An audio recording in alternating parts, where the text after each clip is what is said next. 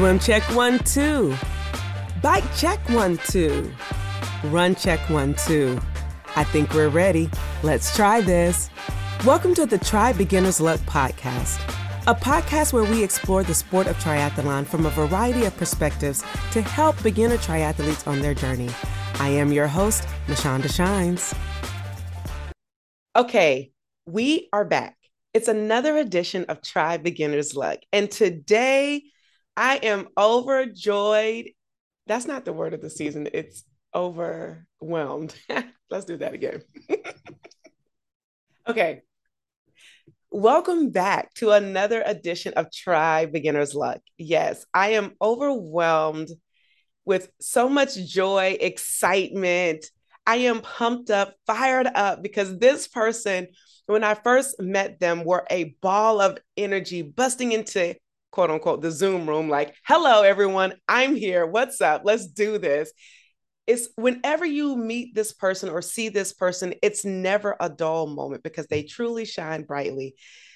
I am so grateful that I've had an opportunity recently to meet them in Milwaukee at the age group national championships, as well as the Hall of Fame dinner. And it was just like, oh my gosh, you're human. Oh, wow, let's do this. Not knowing what was around the corner. And if I would have known what was around the corner, it would have been even a bigger party. But it's also a great showcase of where we are in our sport and how we are constantly evolving and growing and definitely transitioning. That's what I would like to call this, a transition, right? So many of you have heard of Rocky Harris, who I absolutely adore, and he's been on our podcast before. He used to be the CEO of USA Triathlon and recently got a new job with the United States Olympic and Paralympic Committee. Congratulations to you, Rocky. And I was also like, no, Rocky, don't leave. And I was like, yes, Rocky, congratulations. However, he did us a good job. USA Triathlon did us a good job by allowing and bringing to the table none other than our new interim CEO of USA Triathlon, Miss Victoria Brumfield. But before she comes in, let me just give you a little bit of who she is, what she used to do. So Victoria, many of you may know, she used to be the Chief Business Development Officer with USA Triathlon. She was also the Chief of Staff. So she got everybody together. You get out of line, you got to come and see Victoria, okay? She joined USA Triathlon in 2018, but she started her career back in 1999 working for the first triathlon in New York City. So her triathlon experience goes way back, some 20 something years. And she has grown and worked in probably every aspect of the sport. And just like many of us, it's the gateway drug to bigger and better things. And so I get to the pleasure and the honor of welcoming to Try Beginner's Luck, Miss Victoria Brumfield. Hey, Victoria. Hi, Mashonda. Thank you so much for having me. And I have to say, the way you described my energy, I honestly feel exactly the same about you. You bring so much joy to the sport and the community. And we're just excited to have you in the sport and for all that you do for us at USA Triathlon. And I'm really happy to be here today. Thank you. I do my role and I do my part. Like some people go and they are elite athletes, right? You have some people who go and they're in it to win it. And I'm here for the joy of it, but also to just encourage other people. And I think we got to know our roles and where we play in this sport. And it's not always about the gold, because I think the gold is just trying. Like Yeah. you get to win every time you try. And so the, yes, okay, we'll get into all the other stuff later. But yes, that's it. Thank you, Victoria. Thank you. Okay, so let's get this party started. Victoria, you are busting down ceilings right now, busting them down. Better wear a hard hat. A, a hard hat, our eyeglasses. What does it feel like? Because I feel like this season is about overcoming. And I think just with you becoming the interim CEO, that's an overcoming. You've overcome so much just to get to this point. Let's talk about your journey to being interim CEO for just a second. It's so interesting to hear you say that because I just feel like this is a natural progression of what I've been doing for so many years and working for an organization and a sport that I love so much.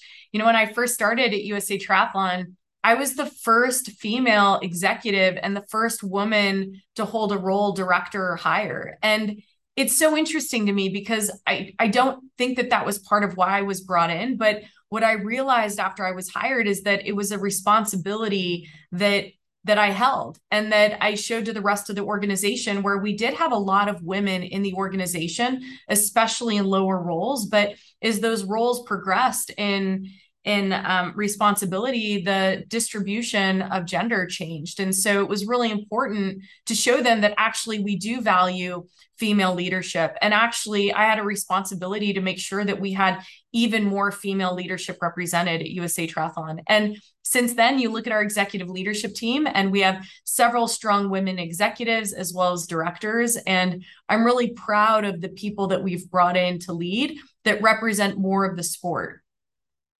Absolutely. And you're right.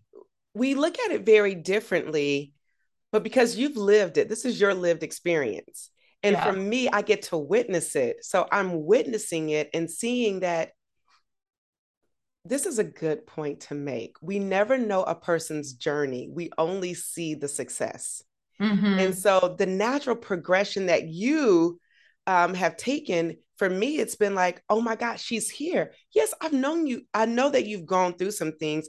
And hearing you say it out loud, knowing that you were the first executive, I knew that too. But it just seems very different to see you leading the organization from a top perspective. And I Well, think and Shonda, just something to add to that that's so interesting that I think a lot of women in leadership roles or in any role of representation must feel is that it's so common that they're in that role because of their skill set, their passion, their commitment, and all of the things that they've done to prove that their capacity and that they're the right person at the right time in the right place. So that's common. But what's also common is that we forget that there's a responsibility there, that we actually, you know, when I came on into this interim role, I was brought into a small group of women CEO leaders in the Olympic and Paralympic movement. And this is a group of over 60 national governing bodies for the sport in the United States. And there's like 5 of us. You know, it's a really small group. And when I recognized how small of a group it was, it reinforced for me what a huge responsibility it is. Not only to show that I am the right person at the right time, and I'm here because of my passion for the sport and the organization and my understanding of how to grow and support the business, but also because I have a responsibility to make sure that other women in sport know that this is possible for them too. that's it. It's the responsibility part. And I love that you're touching on the responsibility part because it's just like, okay, I'm going to leave it at that because we can go down this rabbit hole. But I appreciate you for being here at this time and for holding, and I don't want to call it a burden, but it's a tough job. Yeah, but it's also a great job. And it's such a cool opportunity, Mashonda. Like, I just, you know, you talked about it earlier. I've been involved in the sport for a really long time. And while I've worked in sports marketing and I've worked in a lot of other aspects of sport beyond triathlon and multisport, I absolutely love endurance sports. It's core to who I am. And it's something that I just love doing every single day. And I love the community. And I think it's a really great opportunity for me to work in an environment where I feel like I can thrive and where I can also show other women that they have the opportunity to thrive in sport, in business. And I think that that's something that I want to focus on doing in the future. I love it. So, what are your now responsibilities and roles as you're into this new role? What are some of your goals as we move forward with USA Triathlon? So right now, I know the theme of this is overcoming. I mean, the sport and our organization I mean, we're overcoming probably the most traumatic experience that we've ever had coming out of the pandemic. You know, the sport was on an upward trajectory, which we were really excited about in 2019, showing our first real growth year in a very long time. Because just like other endurance sports, there was a real drop in participation across the world. And, you know, triathlon was a part of that. You've seen it in your market with, you know, great races like the Nations Triathlon, you know, going away. And what we started to see in 2019 is races coming back and races starting to grow. And then we hit the pandemic, and that just, it dropped the floor out underneath all of us. We're a participation based sport. And so when you couldn't participate, it was devastating to our businesses. And so what we think about now is 2021 was an okay year of stabilization. 2022 was, you know, has been about recovery. And I think going into 2023, it really needs to be about growth again. And so that's where we're focused entirely going into next year. Awesome. So, in terms of growth for 2023, because we're still in 2022, what are some of the initiatives, if you can say them thus far, like what are some of the Sure. initiatives that we can look forward to? Well, first of all, we're a grassroots sport, right? Like so many of us were connected to the sport because of the community that we're in, whether it's we were introduced to a coach, or it's the local clubs that make up our community in our regions, or maybe it was a local race. And so I feel really strongly that we need to get back to supporting and connecting the grassroots community around the sport. So whether it's getting those adult clubs started back up again or getting back together, where a lot of them just dissolved over COVID, that's going to be really important. We also think about, when it comes to clubs, igniting high school and collegiate clubs will be really important. We have talked a lot, if you've been following the news, with the anniversary of Title IX, we have a fabulous women's NCAA program that we've been building and investing in for years. And those universities need athletes to be coming out of high school realizing that they can go compete in triathlon competitively in college. And so that's an area where we're really focused as well. And when you go down even younger, youth in the sport were really, really hurt by the pandemic. So youth racing dropped tremendously. And so that's another area where we're really focused on stimulus plans around getting more youth back into the sport through splash and dashes and kids clubs and kids events. So that's an area where we're focused on providing stimulus and initiatives around growth of the sport. And then just supporting our race directors. You know, we've seen a lot of race directors are really struggling right now. There are big races in America, but the heart and soul of the sport is our local community races. And they're all experiencing higher costs, and registrations, what we're hearing, are down for a lot of those races across the country. And so helping them bridge that gap, especially with the inflation costs right now around the goods and services that they need to support their events. Well, I'm going to say thank you on behalf of everything that you just said, because that's so needed. And with everything going up, to have someone and being in a place to support, that's what's needed. Yeah. And even those, you know, people, I know there's race directors that I am in engagement with, and they'll let people race, you know, okay, what do you have? Okay, fine, you know, race. And I think that's good too, because it also shows good faith. And people remember that when Yeah. they do have, they want to come back and be more supportive. And they're an even louder mouthpiece for those. So kudos to what you guys are doing in the vision. And we are excited to see a growth spurt in I hope so. 2023. And, Yeah. you know, it's interesting, coming out of COVID, there were so many people participating in sport that weren't previously. So running and biking and just experiencing going out into nature. And I think if we can somehow harness the momentum around that and getting people to realize and understand that you can participate in a triathlon in 25 minutes. You know, I did my first super sprint triathlon this spring, and it was the most fun I could have possibly had. And I think it took me somewhere between 23 and 24 minutes.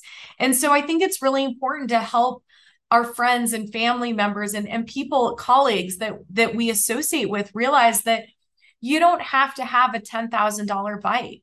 You don't have to commit 20 hours a week to training or commit the financial resources to traveling across the world to a race. You can find a local race that has a lot of different formats, right? It doesn't even have to be swim, bike, run.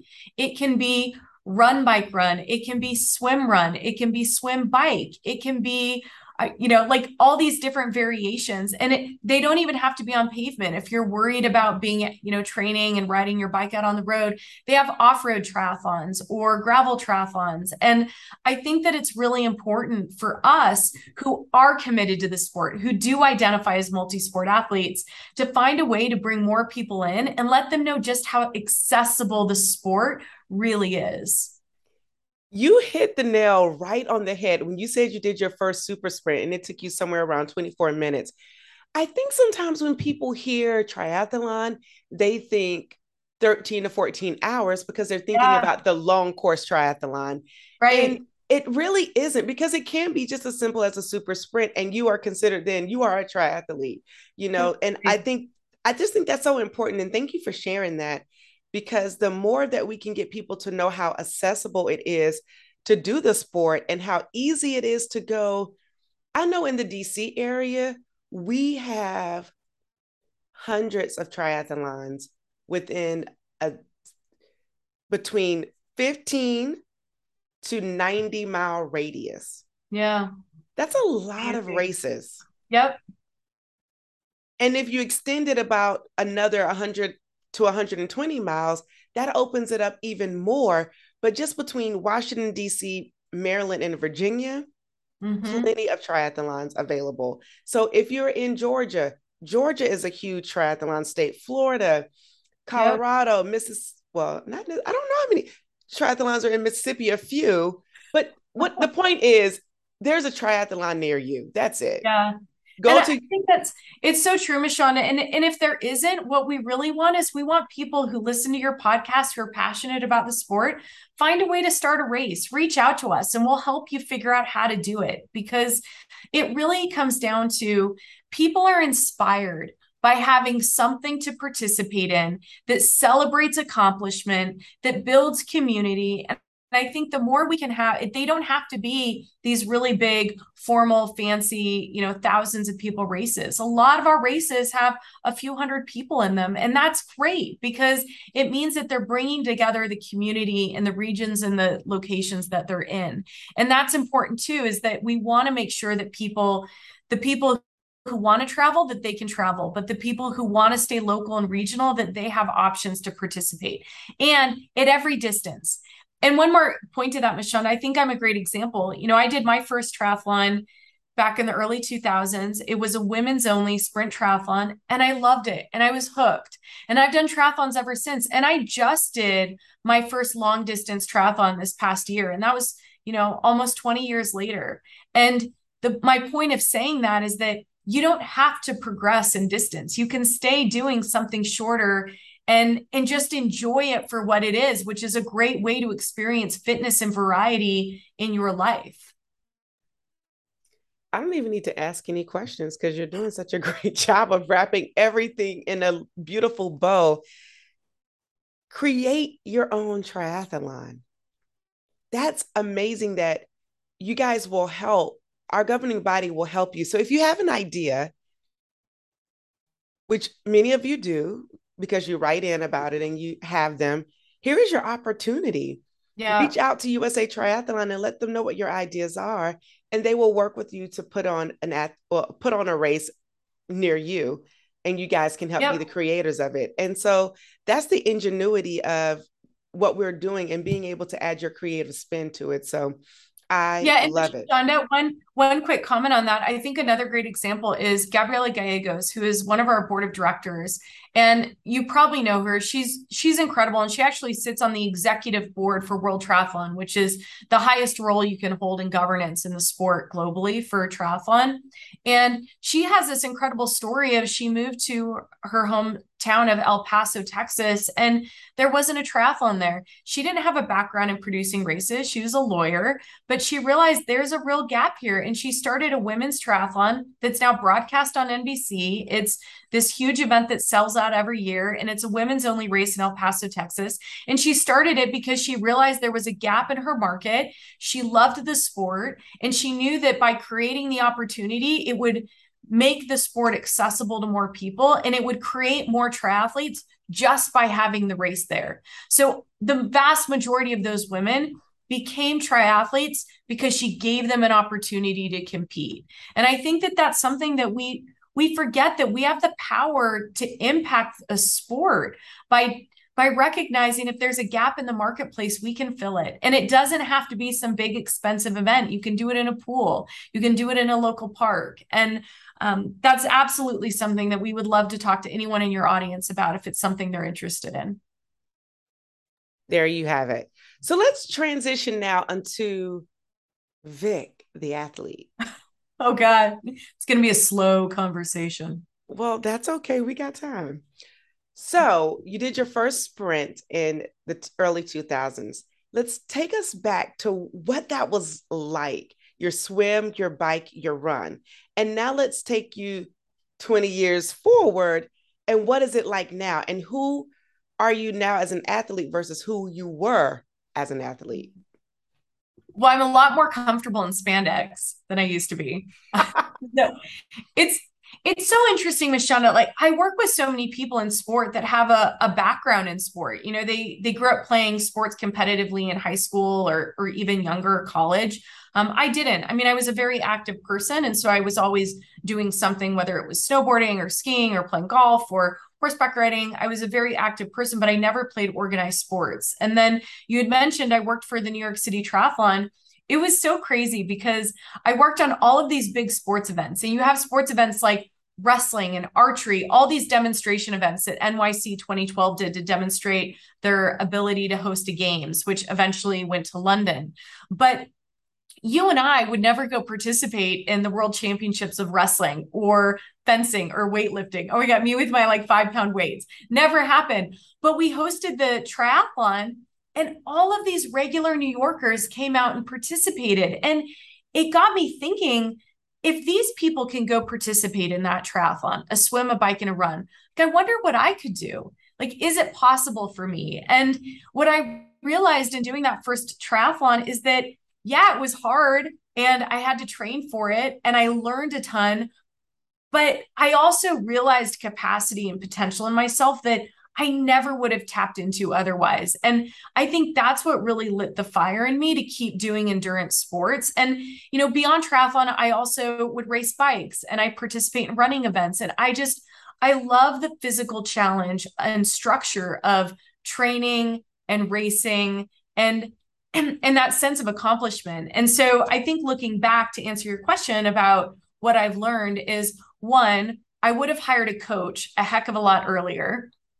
And two is I wish I was more comfortable in my body earlier on. I remember being so uncomfortable training for a triathlon in tri shorts and a tri tank. Like, I'd never worn a spandex outfit before. And I was so self-conscious about my body. Like, you know, I loved going to the gym and going to aerobics, but I always had on like a baggy t-shirt and scrunchy socks or like whatever it was. And this really transformed the way I experienced my body as this capable machine that I actually thought about apparel as something that enabled performance as opposed to something that hid what I was like ashamed of, to be honest, looking back. And it's really made me accept who I am in a way that I don't think I ever would have without the sport. And I wish I had accepted it earlier, but the sport helped me work through that process that I don't think I would have experienced without it. You hit on so much then. And I appreciate the one thing that resonated the most was being comfortable in spandex, especially the onesies. Yeah. And especially if you have a little bit more to love in the center. Yeah. And a little bit more to hold on to the back.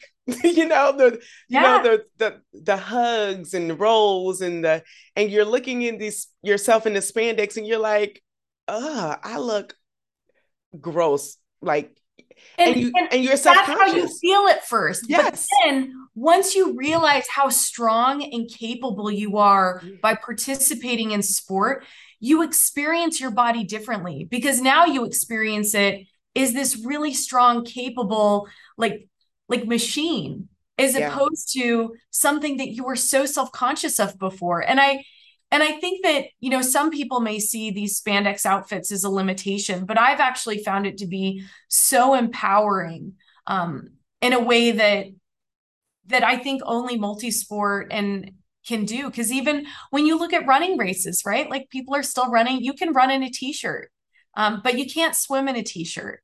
And I think that that's what our sport forces you to accept and love who you are by the nature of what you have to do. Yeah. Yeah, I would have to agree. I did a race this weekend in Maryland, and this young lady I met through No Limit Endurance Coaching, Christy Ware, I think that's her name. She took a picture of me in my little onesie. And this Mm-hmm. is my first time putting on this onesie. And I was like, I just want to try it, make sure I like it. And I looked at the picture, and at first I was like, that is not a good angle. Why did she take it from that angle? But you know what I did? I didn't judge it and I didn't say it out loud. I mean, until just now. I just said, you know what? Whatever. I'm sending the pictures, and wherever they go, they go. If it's out, it's out. It's me. It's who I am. It's my body. And guess what? I finished. And so, and survived another round of jellyfish. So that's in it of itself an overcoming statement. However, it made me think about how suits have evolved Mm-hmm. and how people are being more thoughtful of caring about body types and how they're making Right. um, the suits. And I think that's important. And so, all of that to say, when you feel good when you're racing, you do perform a little bit better.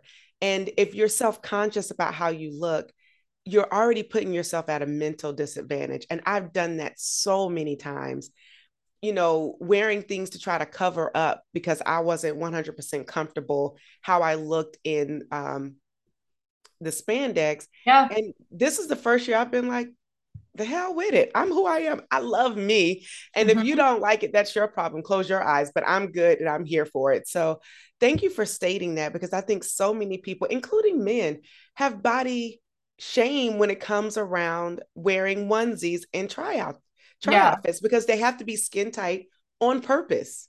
Mm-hmm. It's true. I mean, technically, it's so that you can swim and bike and run in a single outfit. And I think that also something to note is that I think it's actually really empowering and inspiring to have body diversity out on the course. And I can't even tell you how many times I've been to races and I've heard somebody in the crowd say, "Oh my gosh, that person looks like me. If they can do it, I wonder if I can do it." And I think that that's really important, going back to our point of not every triathlon has to be some epic 13, 14-hour race, which, by the way, there's a lot of shapes and sizes in those long races as well.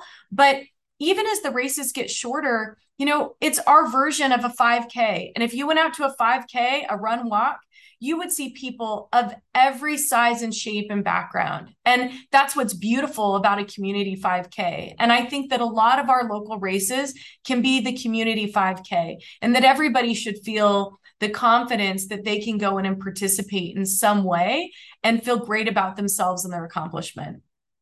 I love it. Just love it. Okay, we're going to move on from that because we can probably talk about that, Vic, Yeah. all day. So tell me, you talk a lot about biking and being a competitive amateur cyclist. What Mm-hmm. is that like for you? And yeah, what is that like for you? I think, and maybe this comes back to the theme of overcoming, is I've always been a really motivated, driven, ambitious person. But for me, it was always the love of challenge. It wasn't about winning. And I think maybe that's because I didn't grow up playing competitive sports. And here's what's so interesting. Like, even when I started participating in running events or triathlon, it was never about winning, right? It was about crossing the finish line and getting the medal. And in my late 20s, I started doing bike racing. And bike racing is like, Peloton style, Tour de France, elbow to elbow, like racing in a pack. And when I first started doing these bike races, my goal was to just finish with the pack, because if you're off the back, you're done, you go home, So it was all about being able to just stay. And I did that for probably a year, and I never like made a podium or was top 10 unless there were less than 10 people in the race. Like I was just happy to be there. And I remember doing this one race, and it was in Hunter Mountain, New York. And I remember making it into the front selection of the group, and just for a moment thinking, I wonder if I could win. Like, I wonder what would happen if I went for it. And I did. And I did a sprint finish, and I won by like 3 bike lengths. And then I won every single race after that for, whatever it was, the rest of the summer. And then I got in my head and I started like losing again. But what that helped me realize is that confidence in sport is so closely translated to confidence in life. And what you believe is what will happen. And it's changed my mindset to believe that I can win. If there's something that I really want to do and I'm willing to fight for it, I can get it. I just have to believe in it. I have to commit to it, and I have to put in the work to prepare for it. And so looking back on bike racing, it was such an incredible experience for me, because it shifted in my mind what was possible for me. That, yeah, I can be the hardest worker and I can grind it out, but I can also perform. They don't have to be mutually exclusive. And so that for me changed the way I experience my life. So I really value bike racing for that. I don't really race bikes anymore, because now I'm back to just enjoying, being part of the pack, and being part of races where it's about crossing the finish line and it doesn't really matter about time. But in that point in my life, that was a really critical moment for me. Yeah, you said a couple of things that I think is worth emphasizing. Challenge versus winning. But then your mindset shifted, and then you were able to get in and dial into that winning. And I think there's a time and a place for that. But I also think what I love about athletics, and I know there's studies out there that I'm just going to butcher, but I'm going to say it to the best of my ability, is when you participate in athletics, it does elevate who you are, whether it's in the classroom, at work. Your mental fortitude and mental prowess elevates because you're able to think differently and strategize a little differently. And I think too, the sport of triathlon is really strategic. Mm-hmm.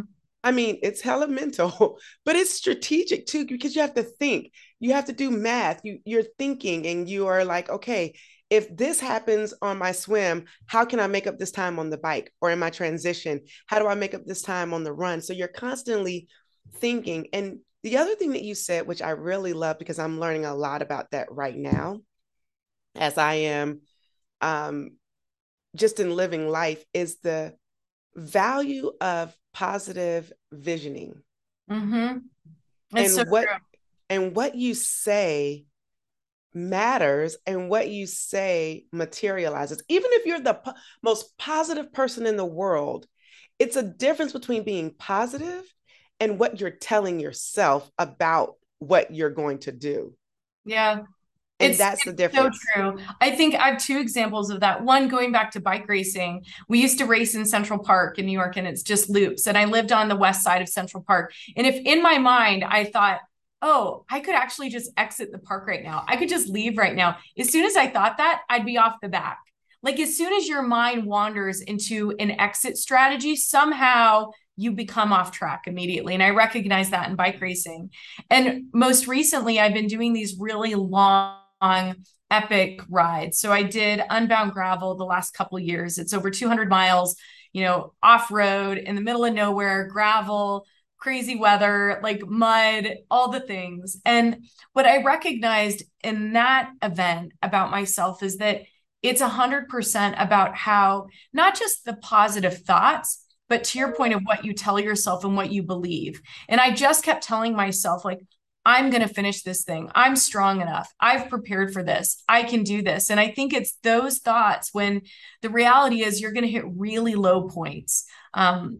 But when you can stay positive in those low points, that's what gets you to the end. There's a quote that I love from Rebecca Rush that said, no matter how good or how bad things feel, it won't last.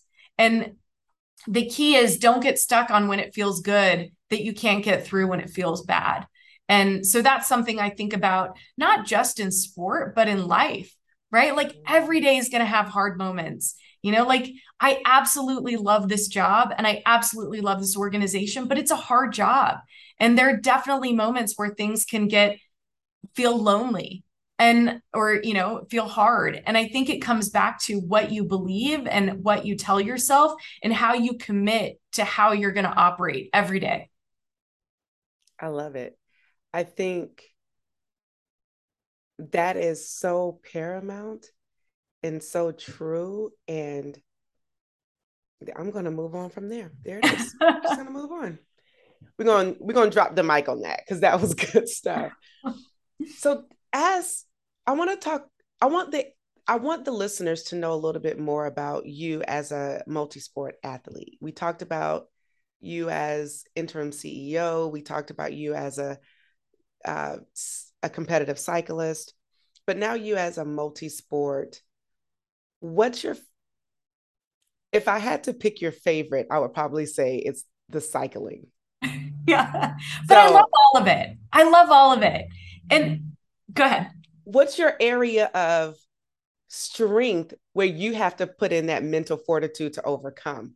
Okay, so I think it's different for each sport, and I'll talk a little bit about it. First, hiring a coach was the best thing I ever did, because what a coach helped me do was to figure out how to lean into my strengths and how to not overtrain and how to not undertrain in certain sports. So, obviously we do more of the things we enjoy and less of the things we don't enjoy. And I think also, just to digress for a moment, one of my weaknesses in multi-sport and just in training in general is when I train on my own without someone helping me, I always overtrain. Because I have in my head that like more is always better, but actually more isn't always better. And so having a coach has helped not only push me in doing more specific work, but pushed me in holding back and recovering when I need to recover. And that's been critical for me to have the capacity to do all that I do. When it comes to how I train, it's really interesting. I'm actually kind of a loner. I really prefer to train alone, but what I found is I love swimming in a group. So I joined a master swim team. I swim in the slowest lane. I absolutely love the people that I swim with, and it becomes this social group dynamic that I genuinely love getting into the pool, and it keeps me in the pool for an hour. Whereas if I went and swam by myself, I'm like a 20-minute swimmer. So I've really found joy in the Masters swim group that I've been swimming with. So I love that.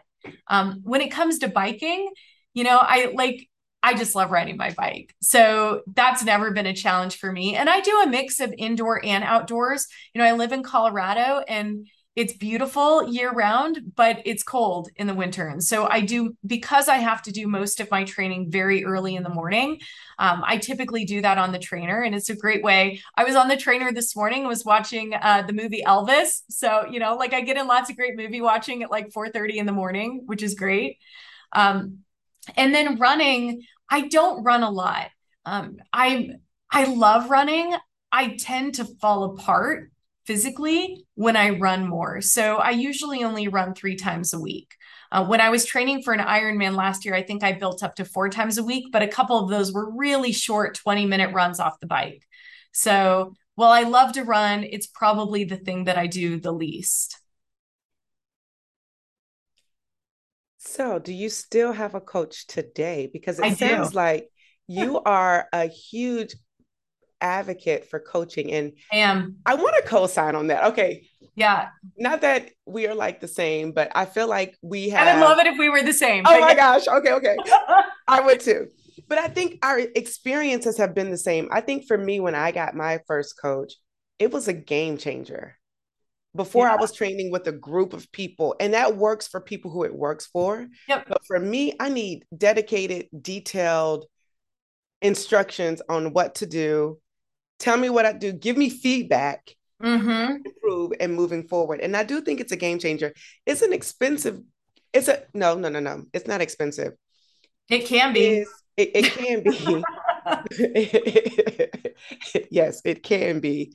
However, it is, if it's a priority for you and you Yeah. can do it, you will make the ability to do it. And there's so Yeah. many wonderful coaches at so many different levels. And, I'm thinking about a coach that I get to work with in and out every single day with the podcast, Maria. And she has multiple ways. She's like, hey, listen, if individual coaching isn't your thing, you got group coaching. If group coaching isn't your thing, you got this. And so I think there's ways that you can do multiple things. And, I've had two coaches, Zan and Lloyd, and although they're very different, you find somebody that works for you. Yeah. And you ride with them and interview your coaches. It's so personal, Mashonda. You have to So interview your personal. coach. Yeah. I mean, I've had, I think, 5 different coaches over the course of my coaching career, which I've been coached from 2007 probably until now, with the exception of 1 year I didn't have a coach because I was traveling all the time, and I was like, you know what? I'm just going to do my own thing. When I did that, I ended up having a stress fracture and, a lot of issues because, of course, I overtrained. But it's so interesting when I look back on my coaching experiences that were just phenomenal, including my coach now. First of all, it's like a friend. I love that I have somebody to talk to every week about how I'm feeling about my training and what I'm training for and how I'm feeling, about my workouts. But she's also become like, she's just like a life coach and a friend. And one of the things I love, it's like, how Steve Jobs wore the black turtleneck every day so he didn't have to think about what he was going to wear. Mm-hmm. I have no mental space taken up thinking about what I'm going to do because my week is laid out for me. I wake up and I've got in my calendar what my workout's going to be, what I need to do, what performance looks like, what I should be thinking about. And I never have to think about it. And what I love is it creates this structure in my life that creates simplicity in my life. So that the thing that I love doing, exercise for me, is therapy. When I exercise, it helps me process. It creates space in my heart, my soul, my mind, all of these things. And I love that I have no angst about deciding what my workout is. It's laid out so that it truly is my therapy every day. And I think that that's significantly contributed to the fact that I have a coach who knows me, who I've worked with for a long time now. I wear my ring that imports my sleep data and my heart rate variability. And she's so in tuned to what's happening in my life that she called me the other day and said, hey, it looks like you're just really feeling fatigued. What's going on? Do we need to adjust your workouts? Do you need a recovery week? And I love that support and connection around the sport that fulfills me. For those of you, because the way I have this, if you're viewing this, you couldn't see what I was doing, but as she was talking, I was like, yes, yes, yes. Amen. Amen. Because that's all that goes right there. I mean, it's definitely a game changer. So, speaking of, you have this coach, and even though your coach is your coach, race day is something very different. Give me a time in which you've had to overcome on the tri-course at a triathlon, or your most memorable overcoming experience. Yeah. Well, my first time doing the Chicago Triathlon, maybe 15 years ago, I showed up and didn't even start to get ready until about 8 o'clock, I don't know, 7:50 at night, and realized I forgot my helmet and shoes. And I had to go down to the expo and spend $1 million on a new helmet and shoe. I was like screaming, like, who's open? Because the expo was closing. So that taught me to prepare a little bit more. I've done so many mistakes, Mashonda. One time I went to a triathlon and I put together my bike and didn't go on a pre-ride. And I went to get on my bike in transition and I turned left and the handlebars turned, but the wheel stayed straight because I didn't tighten anything down. So I made a lot of mistakes. I think the biggest challenge for me looking back was when I did my first full distance triathlon last year. I've done quite a few halves, but I'd never done a full. And it was such a mental challenge going back to what we were talking about earlier in staying just not know. I'd never done it before. So I didn't know if I could do it, but I had to believe I could do it. And there were some really low points where my stomach wasn't settling and my body hurt and, it was dark and it was so challenging mentally. And I think that really forced me to dig deep and just believe that I could do it. And, I trained for it and I knew I was capable of doing things for a long time because I'd done a bike race that had actually lasted even longer, previously earlier in the year. So I knew I was physically capable and it all came down to just staying committed. And crossing the finish line was one of the most rewarding things I've ever done because it was such a struggle. And I think that that's the beautiful thing about triathlon is that no matter what the distance, it's a massive accomplishment because you're pushing your body to do things that, swimming, biking, and running, or whatever variation that you're doing, that are so physically challenging, mentally challenging, and you have to stay committed because there's so many bailout points. Every time you hit transition, that's a bailout. Every time you hit an aid station, that's a bailout. But you don't choose to take the bailout. You choose to finish. And I think that that's the thing I find most fulfilling in the sport. Yeah, I think you're right. I think there's always an opportunity to bail out, but every time you try, it's an opportunity to overcome because every distance presents its own set of challenges.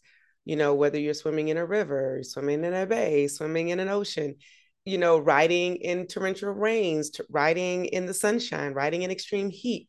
There's always going to be a challenge and it's always going to be an opportunity to overcome. And so, oh boy, I tell you, this is good to me. I tell you. What is your most significant athletic accomplishment?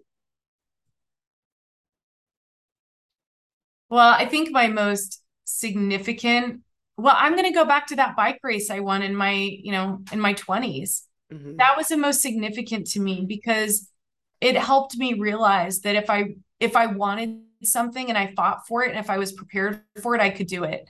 And to your point earlier, it's not about winning, but in that moment for me, it was that tipping point for me to realize that I was capable of more than I realized I was capable of. So that's probably one of the most pivotal moments for me. One of the greatest accomplishments, though, was when I finished my first Unbound Gravel, and it took me 18 and a half hours. So I ate a lot of Uncrustable sandwiches. It was a really long time. But they're so great. Oh they're my God, perfect. I know. Okay. So that's probably my biggest physical accomplishment. Okay. When you think of the future of Vic, what comes to mind in sport? Yeah. In career, in life? Honestly, Mashonda, what I value most is I want to have an impact. And I want to have an impact in something that I really care about. And so I think that's why I'm so excited about this role at USA Triathlon, because I believe in the sport.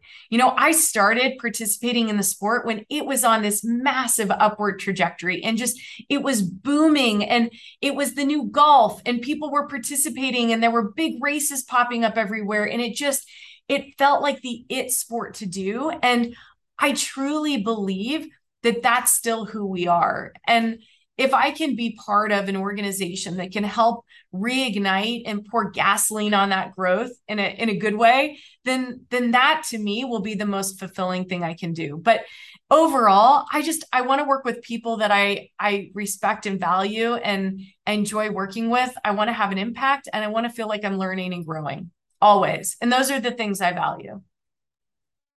I love that. Now, what about in sport?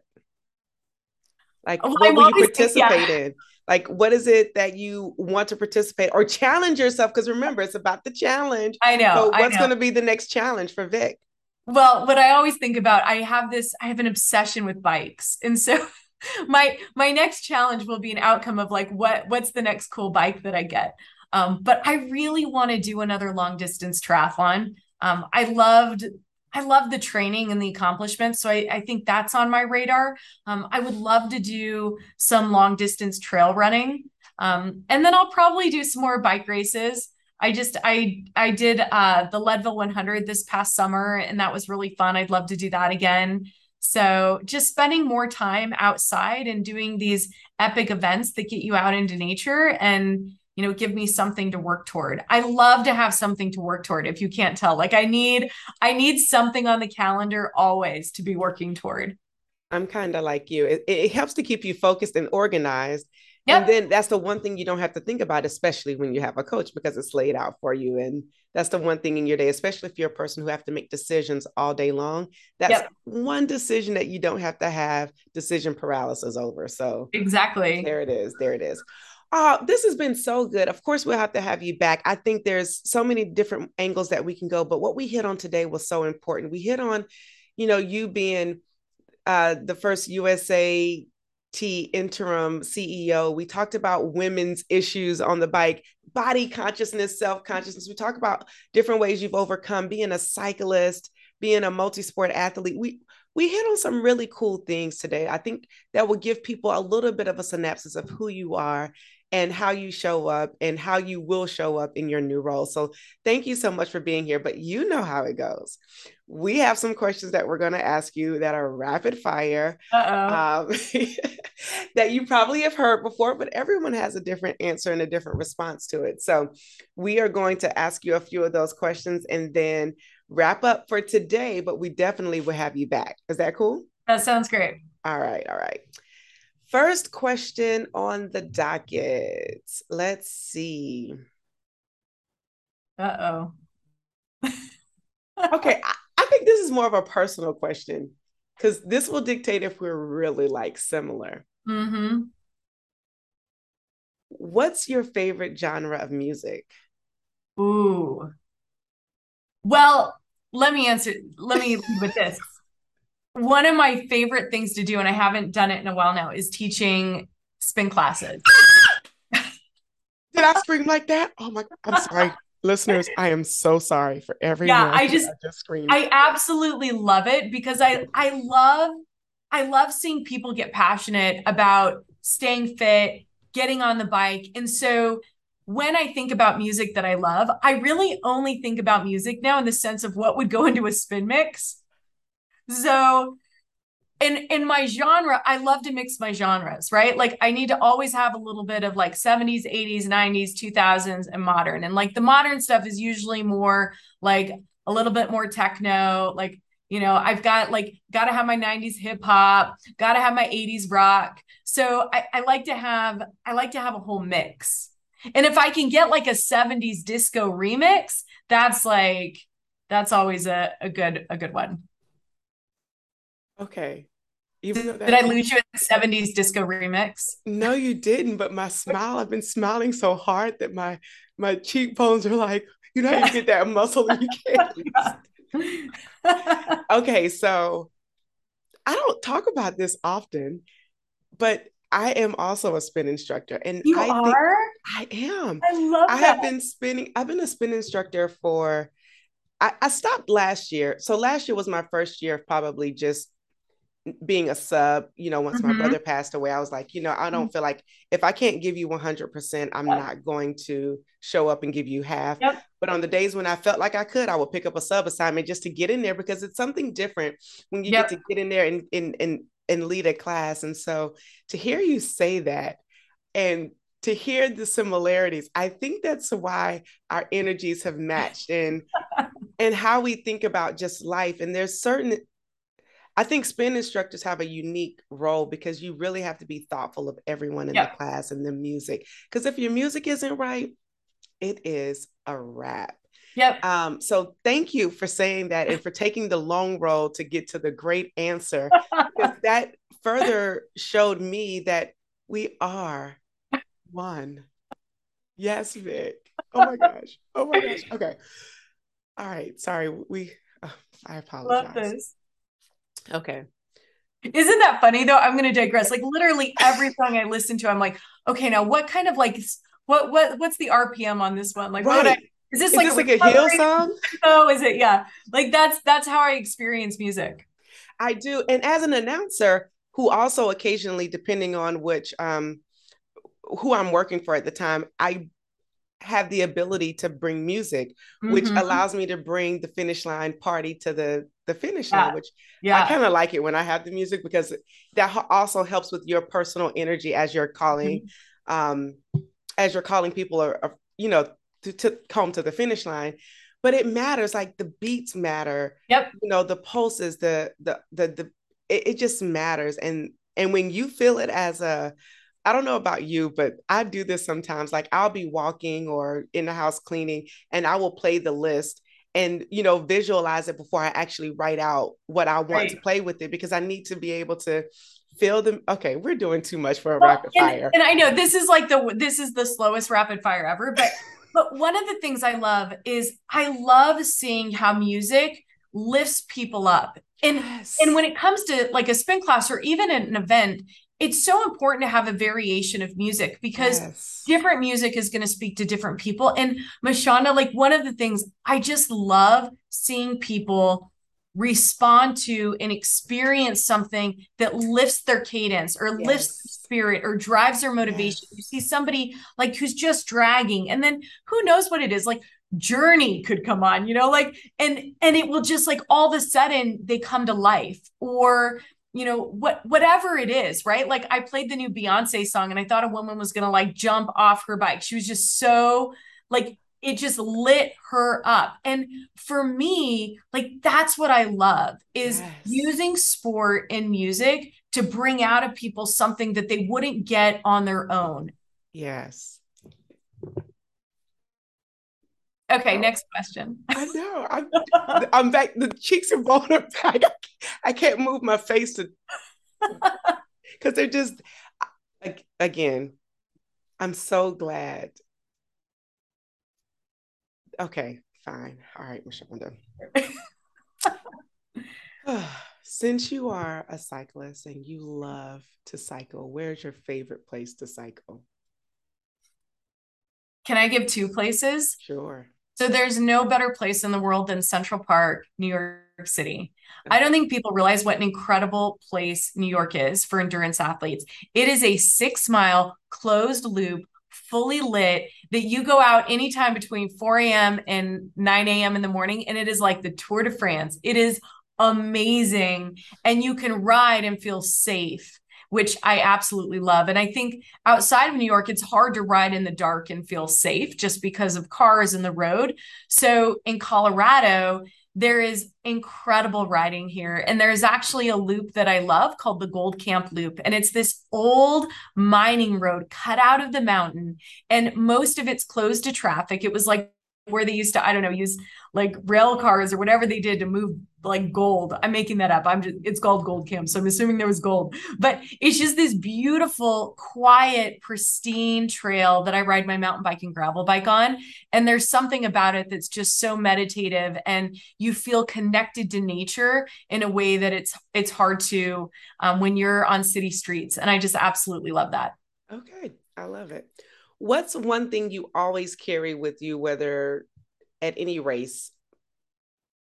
I was going to say chapstick, but at a race, um, That could be a thing too. what I always carry with me at a race is probably an Uncrustable sandwich. They're my go-to. I love those things. The Nutella ones, oh, forget about it. Oh, I haven't tried Yeah. Nutella ones. Oh my God. Yeah. You haven't lived until you've had. Okay. So that's on my list to go to the grocery store this weekend so I can have it for one of my rides. All right, Uncrustable Nutella. Let's do it. Are you a transition minimalist, Goldilocks, where everything is just right, or are you a hoarder, bring everything because you need to see it laid out? Oh, minimalist. Oh, okay. All right. Um, at the end of a race, beer, wine, water, soda. Probably just like water and then a good meal. Like I love going to have brunch after a race, Okay. assuming I finish at a time where brunch is still served. Yes, that is a key thing. So what does your brunch consist of? I'm pretty standard vegetable omelet, the avocado, Okay. toast. Okay.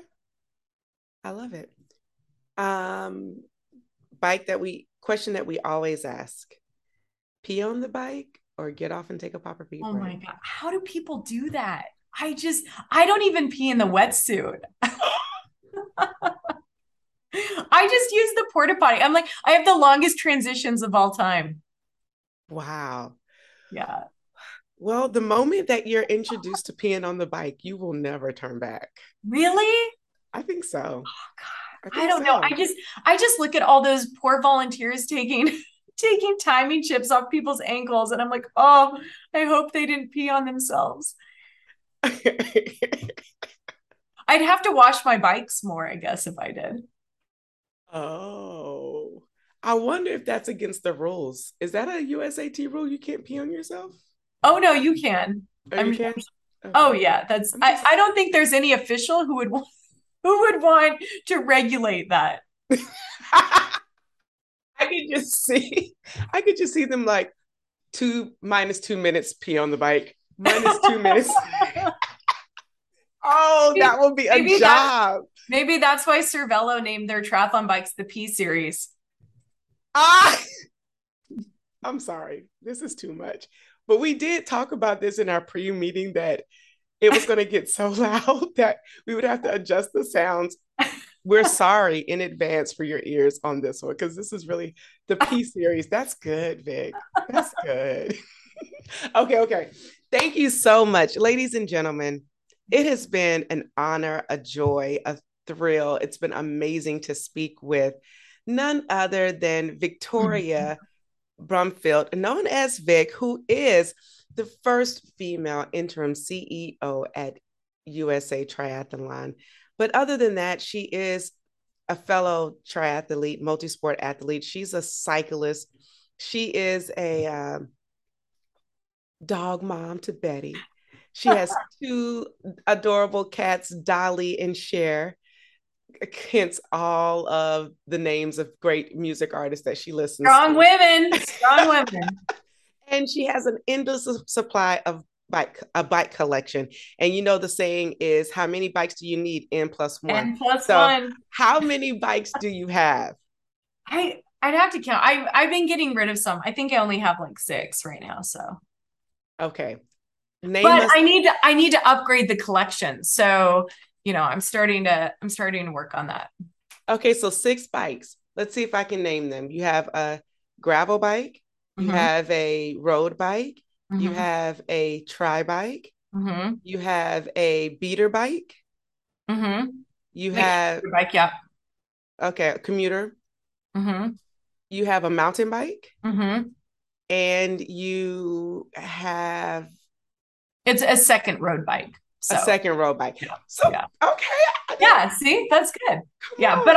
but I have had I've downgraded. I've had a fat bike and a cyclocross bike in addition to that. So, but what I really want now is I want a new time trial bike. It's wild. Like the inventory is so limited right now still. So, Yeah. part of my morning routine is checking my bike inventory availability. Not even that. Where do you even keep all the bikes? Well, what was wild when I lived in New York in my tiny little apartment, I had them all in there. It was like there was no place you had to like sit on a bike because there was like nowhere else to sit. Oh, But wow. now I live in Colorado, so I have a garage. It's like I'm living like a queen.